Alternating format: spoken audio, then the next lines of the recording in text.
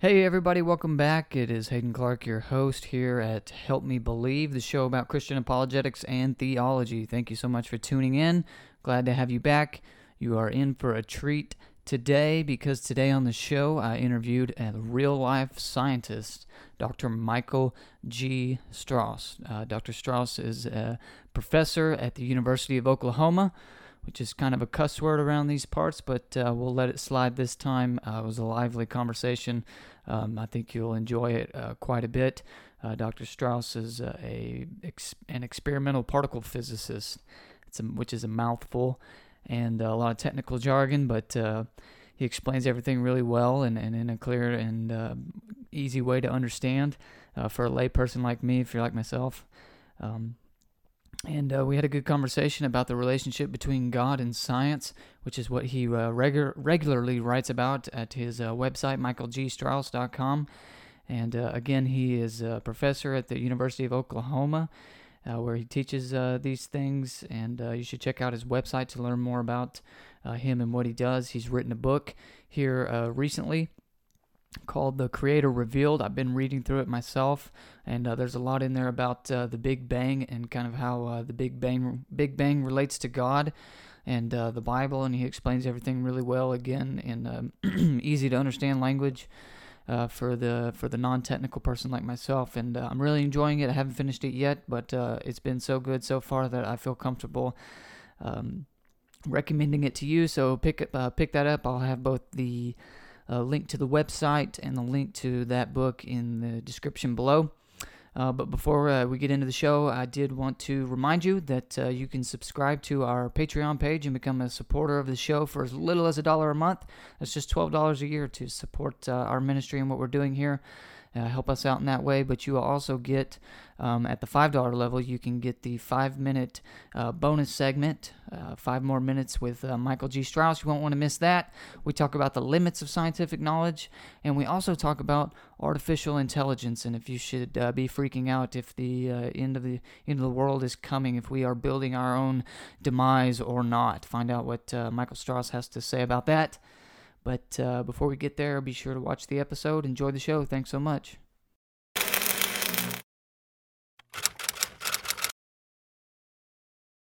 Well, hello and welcome to Help Me Believe, the show about Christian apologetics and theology. My name is Hayden Clark, your host, and today I am excited because today on the show I'm interviewing a real-life scientist. This is a first for me, so ladies and gentlemen, please welcome Dr. Michael G. Strauss. Dr. Strauss, how are you doing today? I'm doing great. Thanks so much for inviting me. It's great to be here. I appreciate you coming on. I'm looking forward to this. I love science, and you're the first scientist I have on the show, so this should be good. Yeah, hopefully not the last. Hopefully right? not the last. Hopefully I can find some more to get to come on. But if you don't mind introducing yourself to the audience, if for those who may not be familiar with who you are, if you don't mind just telling us who you are and kind of what you do. Yeah, so I'm a professor at the University of Oklahoma in the area of experimental particle physics. So I do that for my career. I've worked at various national and international labs, including the Stanford Accelerator, Fermi National Laboratory near Chicago, and most recently I do my research at a laboratory in Geneva, Switzerland called CERN.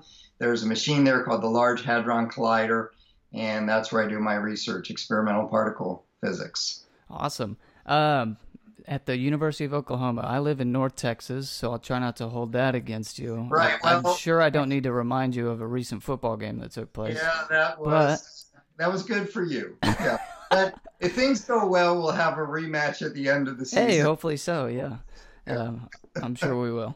But yeah, notice your Texas Rangers bobblehead, so I knew you must be from there. Yeah. So half of what you just said I didn't really understand because I'm a lay person, not a scientist, and I'm sure that the majority of the audience is as well. So do you mind explaining what an experimental particle physicist is and does? Yeah.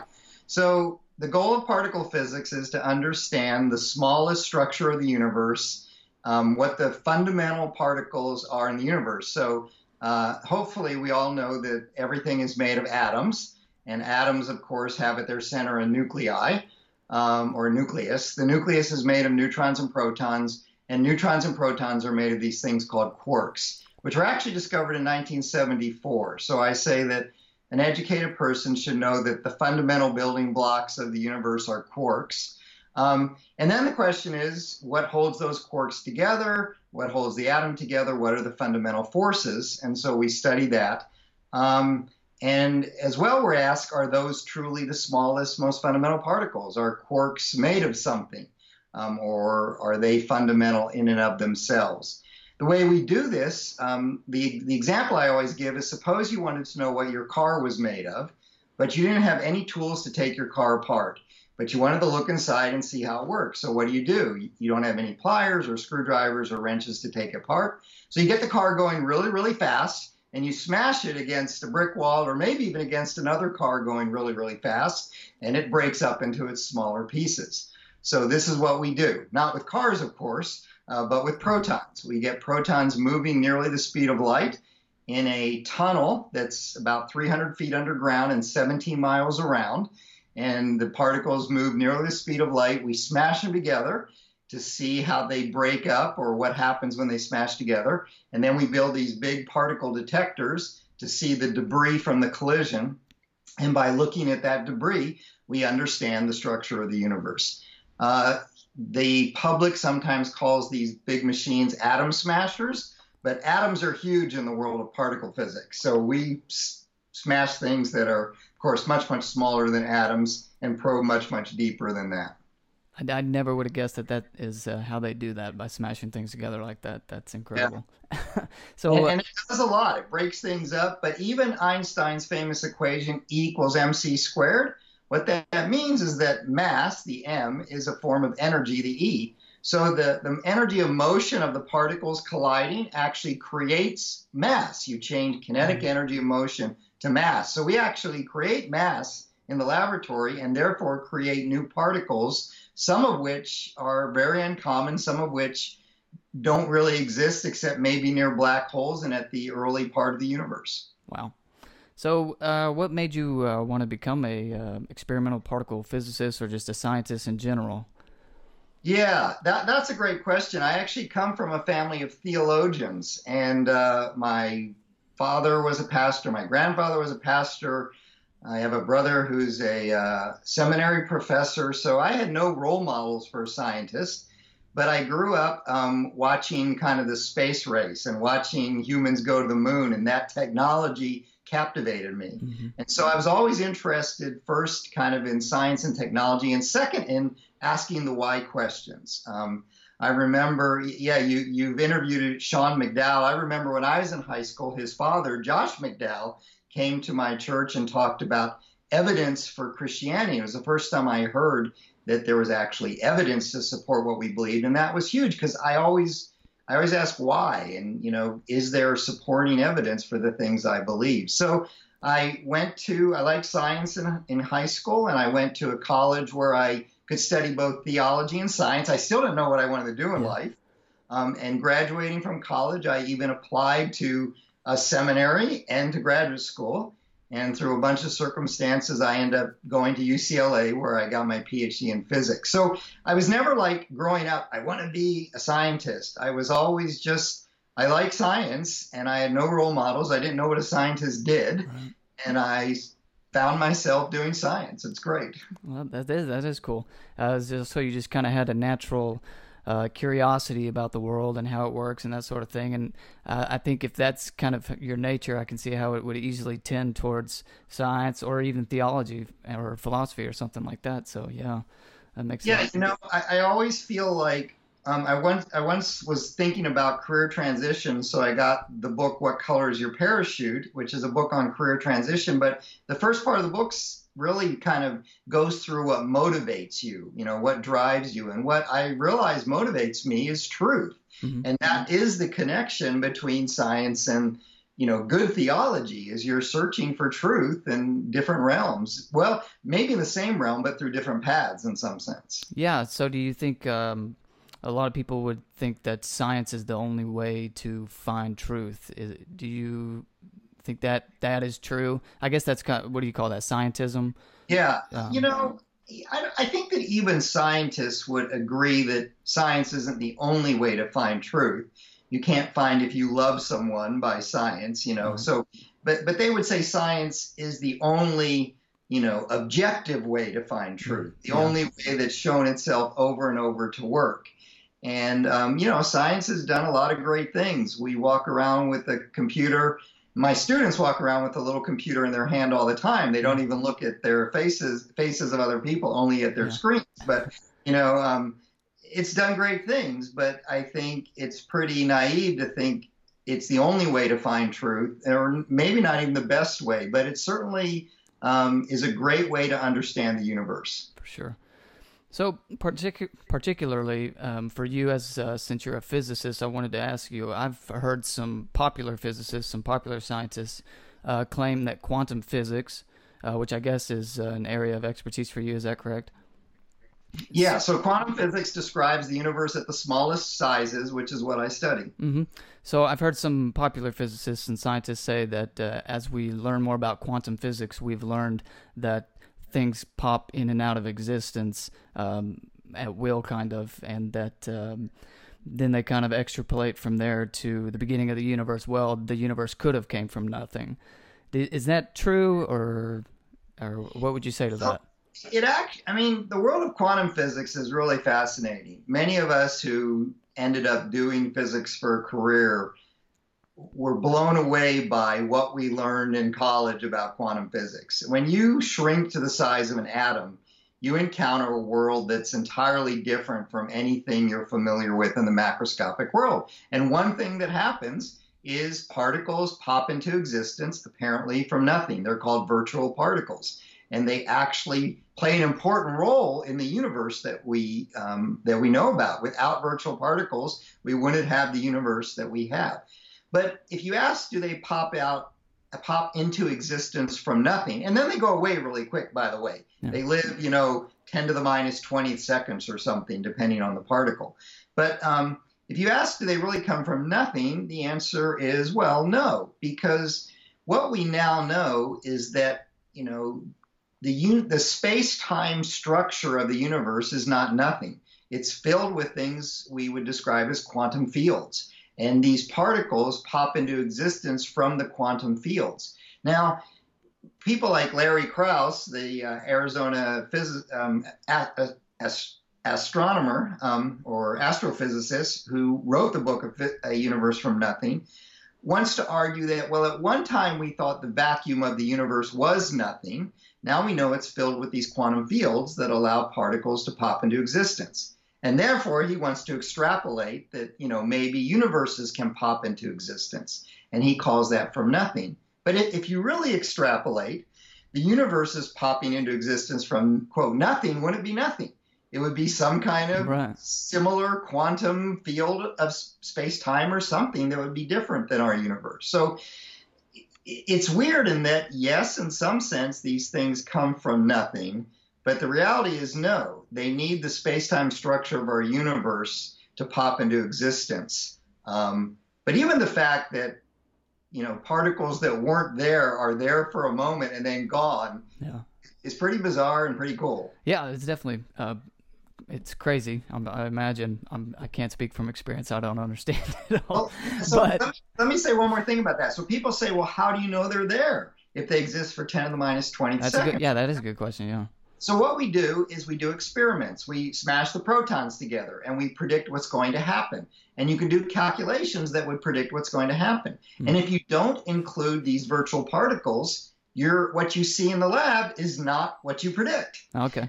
Add these virtual particles, which we understand why they would exist. Now all of a sudden what you see in the lab is exactly like what you predict. Okay. So because of that, you say, well, they must really be there, even though you can't actually see them.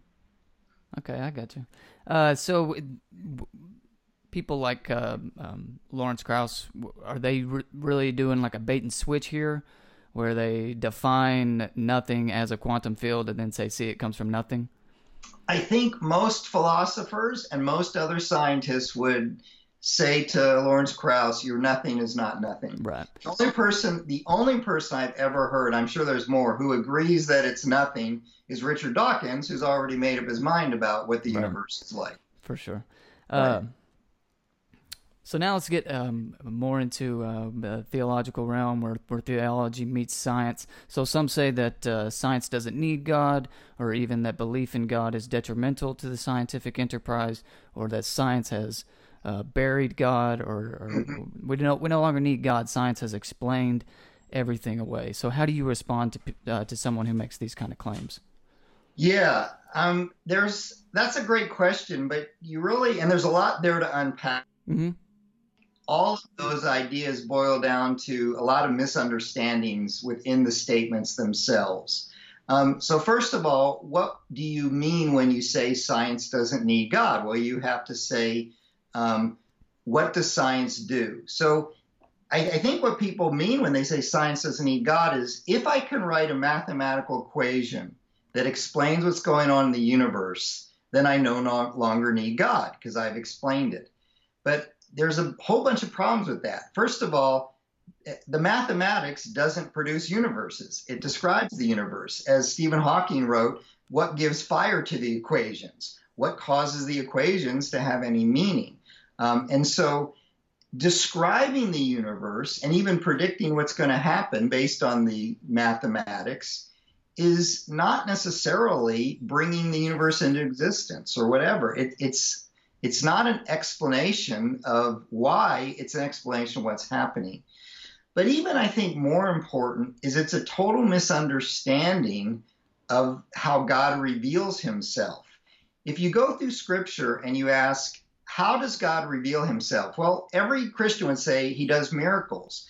But miracles are few and far between in Scripture, really. You know, how many miracles are there in a period of 3,500 years or whatever, 1,500 years within Scripture, whatever it is? And so the major way God reveals himself in Scripture is through natural processes. You know, one of the classic verses on God revealing himself in nature is Psalm 19:1. The heavens declare the glory of God, and the skies proclaim the work of his hands. And then you go, well, how do the heavens declare the glory of God? How do the skies proclaim the work of his hands? And you read the next verse. The sun rises, and the sun brings heat to people, and the sun knows where to go at night. It's because the universe works. The Bible says that God, feeds the lions. How does God feed the lions? Did ancient people know the lions hunted, and that's how God fed them? So there's this whole misconception that if I have a natural explanation, then I don't need God. Yeah. Mm-hmm. But that goes totally against what the Christian God says about himself. He says, when you find a natural explanation, you see how God does it. Mm-hmm. And I say this is true over and over. So let's say I walk into an assembly line where they're building cars, and I see no human beings. I see a bunch of robots welding cars. And I say, see, you don't need humans to build cars. Yeah. I don't see a single one here. But you say, well, then why does everything work so well? Because there's somebody behind it who designed it and built it. And so to me, the whole premise that if I come up with a natural explanation, I don't need God, is a complete misunderstanding of the God of the Bible and his characteristics and how he reveals himself in nature. Is it something to do with, because you don't necessarily need God as far as like a scientific methodology goes, or you don't have to believe in God, at least. Is there something to that, I guess? Yeah, well, it's the false idea of God of the gaps, right? Mm-hmm. Well, it falls off this. Before humans knew how lightning and thunder were created, there was a god Thor who did it. But now that we know how lightning and thunder are created, we don't need Thor anymore. But again, the God of the Bible is not Thor. Mm-hmm. The God of the Bible is someone who says, I created the universe, I made lightning and thunder to work naturally. And so whenever we appeal to God of the gaps to explain things we see in the natural world, we're falling into this trap that when the gap gets filled, we don't need God. Mm-hmm. And that's the mindset of those who say it. If I can give you a natural explanation, we don't need Thor anymore. Right. But again, the God of the Bible's not Thor. Okay. So the other thing is, go ahead. Oh, I was just going to say, so when they make these kind of arguments, like we have this explanation now of how this works, no longer need God. Well, they're really arguing against a mischaracterization of God. They're arguing against a God of the gaps, which is what we don't believe in. Is that a way to put it? That's how I look at it. Yeah, Yeah, I think that makes that's a sense. good way to look at it. Yeah. But again, even if I can write an equation that describes it, right, it doesn't explain.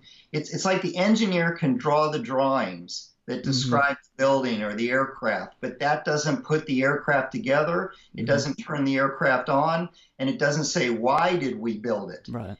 And so it doesn't really solve the problem. And this goes back to the claim that, well, if you invoke God as an explanation, then somehow you stop scientific inquiry. Mm-hmm. But that's not true either, because if I invoke a designer as an explanation, that doesn't stop inquiry.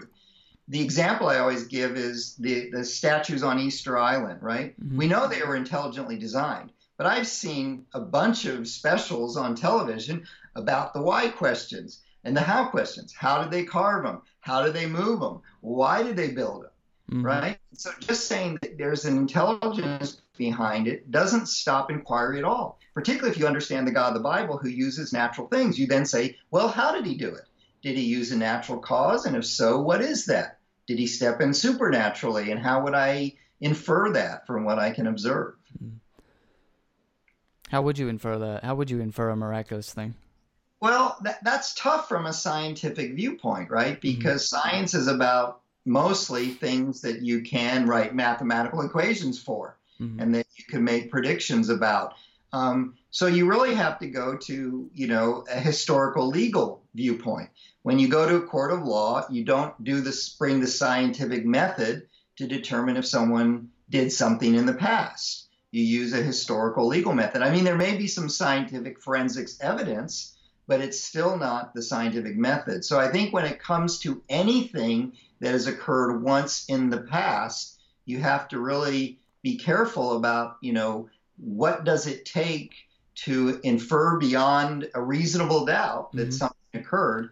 And it's not the same methodology that you use in a methodological naturalistic lab where you're trying to understand how protons are put together. So that would be a way to figure out a miracle that happened in the past. But let's say I view something right here, right now, that would appear to violate physics or whatever, and I would think miraculous. I think the critic would say, well, you're just not sure. It can be explained, you just don't know what it is. And right. In that sense, it would still be a God of the gaps. Yeah, again, there have been times in the past when people may have thought something was a miracle that was just unexplained. You may be watching a magic show and you may think something's a miracle, right, that's unexplained. But I think, to me, you infer a miracle.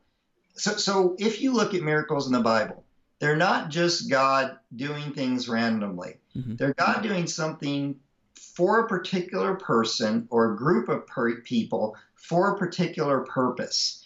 And so when you start to put all these things together, let's look at all the evidence. What's the best explanation? What's the outcome from a theistic point of view? Mm-hmm. And you start to say, that the miracle is the best explanation. Now, is it the only possible explanation? Of course not.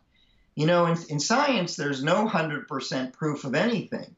You always say, based on the evidence, what's the most probable or likely evidence that or explanation that fits all of the facts. Mm-hmm.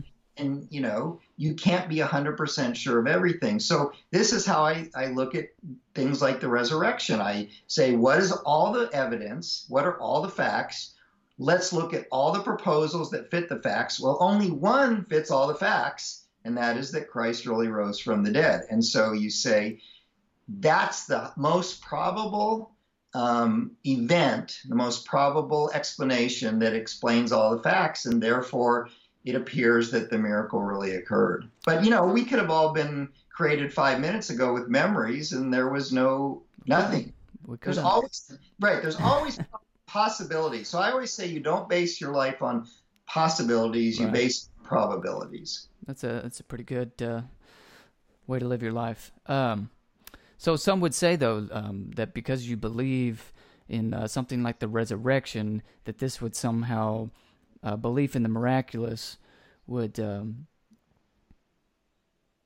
undermine the scientific endeavor, because at any moment you don't understand something, you might just say, oh, God done it. But you're obviously a scientist who does real science, I presume, and so you don't think that. So how do you respond? Well, again, I would say God does things, miracles. He supersedes the natural laws at particular times for a particular purpose. And I would ask, does this fit the bill? And I'm always going to look for natural explanations first. First of all, that's how God usually works. We've already established that. Mm-hmm. And second of all, that is a reasonable thing to do. So I sometimes pose this question. Okay, suppose I'm an alchemist or a chemist or something, and I pour two compounds together, and I make gold. I get $1 million worth of gold. And then I say, wow, this is great. Every time I pour these together, I'm going to get $1 million of gold. And I pour them together and I get nothing. And I do it 100 times and I get nothing every time. What do I say about the first time that I did it and I got the gold? Well, in my scientific journal, I might say, I surmise that there might be some contaminant that I can't reproduce. Mm-hmm. But in my mind, I'm saying, come on, I was just praying for $1 million to give to the orphanage. Yeah. And lo and behold, I get $1 million worth of gold. Yeah. So the most likely explanation is a miracle.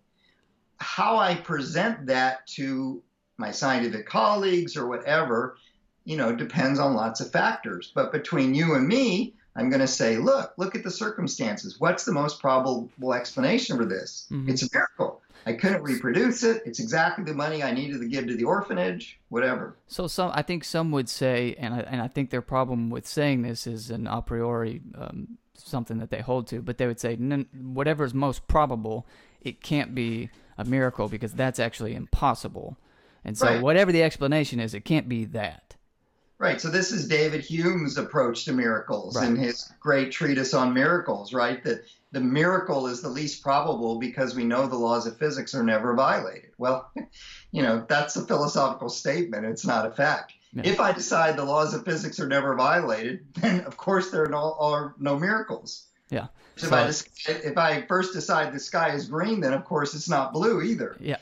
So, if you decide something is impossible, then it doesn't happen. Yeah. So it is a priori thing then, I guess. I did want to ask you a bit of a personal question, I suppose, but as a member of the scientific community, would you say that your position with belief in God is a minority view within the scientific community? It's not something I poll people, so I don't know. Yeah. I've actually heard that it's not uncommon to find deists within the scientific community, particularly within the physics community, because the universe looks designed. I think, the polls show that the more education you have, the less likely you are to be a Christian, to believe in a personal God. And I think there's probably lots of reasons for that. But, I know Christians, everywhere I've gone within science, I've found other Christians who are there. Really? Yes, a minority, probably a smaller minority than the public in general. But there are certainly people of faith, Christian faith, everywhere I go. And you know that historically, Christians have been huge in science, mm-hmm. from Newton to Maxwell to Faraday to Pascal, all people who, Newton wrote more about Christian theology than he wrote about physics. And so, we wouldn't be here without that underlying group of Christians who are in science. But certainly it is a minority, like everywhere, and maybe more so. But it hasn't hindered my ability to do science. Well, that's good to hear. That is actually encouraging because I don't know where I get the impression from, but I think a lot of people have the same impression as me, which is that there isn't that many believers within the scientific community, and that you kind of got to keep that hidden if you're going to make it in there. And so I did want to ask you perhaps even a more personal question, was have you found it difficult to exist in the scientific community as a believer? Because there are certain horror stories about this. not physical persecution, but finding it difficult to achieve success in the field of science as a believer. And so I don't know if that is a rare thing that happens, or what has kind of been your experience with that. It does happen, and I think it happens in different fields more than other fields. Okay. I think I've often said if I had the opportunity to talk to a Christian who wants to go into science and is just starting out, there was some certain advice I would give that person. And I think these are things probably that I somehow picked up. And because I followed this advice without even knowing it, probably, I haven't had that much opposition. Occasionally you get something, but it's pretty minor. The first thing is be really good at what you do. Paul wrote, do your work heartily as unto the Lord, right? You're working for God and you're studying his universe. Be a really, really good scientist. If you're a really, really good quarterback, it doesn't matter what you do off the field. They're going to keep you. Yeah. If you're a really, really good scientist, you're going to, have a lot of leeway. And there's, Francis Collins and forget his name, but yeah, there's, scientists out there who are well known, who are doing a great job, and they do their work really well. The second thing I would say is know the rules of the game. Some of the scientists that have been supposedly persecuted did things that were not smart professionally. There are rules in every profession, unwritten rules that you need to understand if you want to succeed. And some of the people who have been so-called persecuted really violated some of those very basic rules on what it means to succeed in science. And then the other thing is I'd say Christ said, be shrewd as serpents and innocent as doves. And this is kind of the same thing. Be shrewd, don't hide your Christianity, but know when to stand up as a Christian and how to do it in a way that is beneficial and profitable. I once saw a Christian stand up in a public meeting where someone had degraded certain aspects of the Christian faith and made a perfect defense in front of literally a couple hundred physicists. And it was done so well and in such a manner that his position was elevated, not degraded by what he did. And so I think, you have to understand what you're doing. Do your job well, know the rules of the game, be bold, but be bold in a way that you're shrewd as a serpent and innocent as a dove. That sounds like really good advice. If you're out there and you're thinking about being a scientist, I would take heed to that advice. That's really great. I was going to ask you that, if you had any advice for anybody that wanted to become a scientist. And I would encourage Christians to go into science. I mean, you really are studying God's universe. I have a friend who's an artist. He says when you look at a piece of art, you see the soul of the artist. And as a scientist, we're looking at God's piece of art. Understanding quantum mechanics gives you insight into God's character that you don't get if you don't understand quantum mechanics, because it's the intricacies of his piece of art. And we need people with a Christian worldview going into science. There are so many things you can bring in. And so to me, I just encourage those who are interested to pursue that and look for support groups and people who can help you succeed in that area. Yeah. Well, thanks for that advice. One last question. Can you tell us a little bit about your book? It looks like you got it back there on the piano.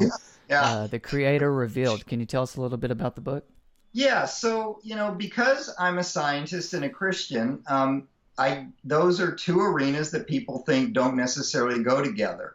And so I find that there are Christians who don't trust science, and there are scientists who don't trust Christians or don't trust that the Bible is reliable. So this is a book that is integrating some things we know about science and the origin and development of the universe and how they fit in with the biblical record in Genesis.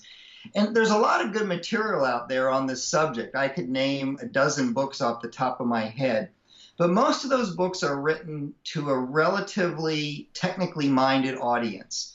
There are some books that I read, and I am technically minded, so I think they're relatively simple to understand. And I'll give them to people in my church, and they don't understand a thing that's going on in the book. And so what I did was I said, let's write in plain language with a few jokes and a conversational, tenor, a book that talks about how some of the greatest scientific discoveries of our day point to God and then look at the Bible and see how that agrees with science. And so this book came out just a couple months ago, and that's what it is. It's a simple, enjoyable, conversational, short, it's only 160 pages book, or so, even less than that if you take out the appendices at the end, description of how Scripture and science fit together. And maybe we could get a brief look at one of those things. As I was reading the book, I found your take on the Big Bang very interesting. So how does, or maybe real quickly, what is the Big Bang and kind of how does it fit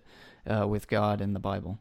Yeah, so, Christians believe lots of different things about how God created, and there are some Christians who believe that the Big Bang is incompatible with the message of Genesis, with the story of creation in Genesis. So probably the major theme of the book is how what we've learned from science about the origin of the universe, first of all, points to God, and second of all, is completely compatible with Genesis. So what most people don't know about the Big Bang is, and so what is the Big Bang? It's the current theory of how the universe began. And it really is that. It's saying that the universe had a beginning, apparently from nothing or from something outside the universe. And so the Big Bang really is a theistic theory.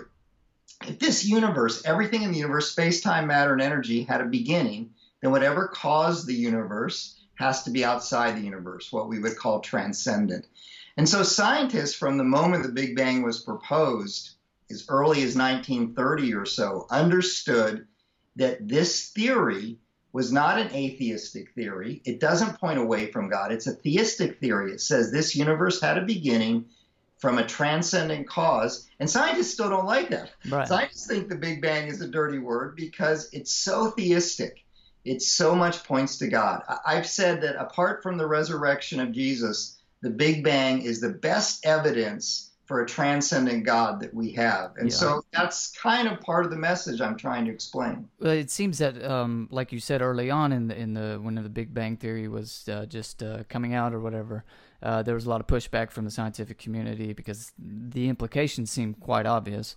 But I've seen kind of the rebuttals of late are, well, it actually isn't coming from nothing, or space-time could still be past eternal. And so could it be? I mean, well, again, could it be? We could have been implanted with memories 5 minutes ago, but really don't know. So there is a gap, whether it's God of the gaps or science of the gaps. Nobody knows what happened at the beginning. We can run the film of time back almost 14 billion years to about 10 to the minus 30 seconds after the origin. And once we run the film back to about 10 to the minus 30 seconds, everything becomes fuzzy and nobody knows what happens. But everything from that point on and everything that we know looks like it had a real beginning. Yeah. Bourde, Guth, and Belinkin, three theoretical physicists, had a paper come out some years ago that basically says any universe that's expanding like ours had to have an actual beginning. Mm-hmm. And so all the evidence from both observation and theory is that the universe had a beginning. So those who don't like those theistic implications, that the universe had a beginning so it looks a lot like God, are the ones who continue to look for some natural cause. Mm-hmm. Of course, as we talked about earlier, even if they find a natural cause, it doesn't necessarily take away from God. What we know is that this universe clearly had a beginning, and that's what Genesis 1:1 says. It doesn't say how God did it. He spoke. But it doesn't say did he use a natural cause, a supernatural cause. What we know is this universe has a beginning. So science has really confirmed Genesis 1:1, and that's not going to go away. Well, very good. Thank you for telling us a little bit about that in the book. Again, the book is The Creator Revealed by Dr. Michael G. Strauss. You should definitely pick it up. I've started reading it here lately. I haven't finished it yet, but I've got through quite a bit of it. It really is written in plain language, as it were, and you should be able to understand it pretty well, even if you're not technically savvy with science. Dr. Strauss, thanks so much for coming on. It's been a pleasure to meet you and to talk to you. And I'm walking away with quite a bit from this conversation, so I really appreciate it. Thank you for having me. It's been my pleasure as well. Hey guys, thanks so much for joining us. If you enjoyed the show, be sure to click the subscribe button below, whether you're on YouTube or iTunes, wherever you get your podcast from. Be sure to give us a follow so we can know you're listening or watching. And if you want to watch the 5-minute bonus segment with Michael G. Strauss, be sure to click on the Patreon link below and become a supporter of the show on our Patreon page. Again, the link's in the description, or you can go to patreon.com/helpmebelieve. Thanks so much for watching, guys, and we will see you next time.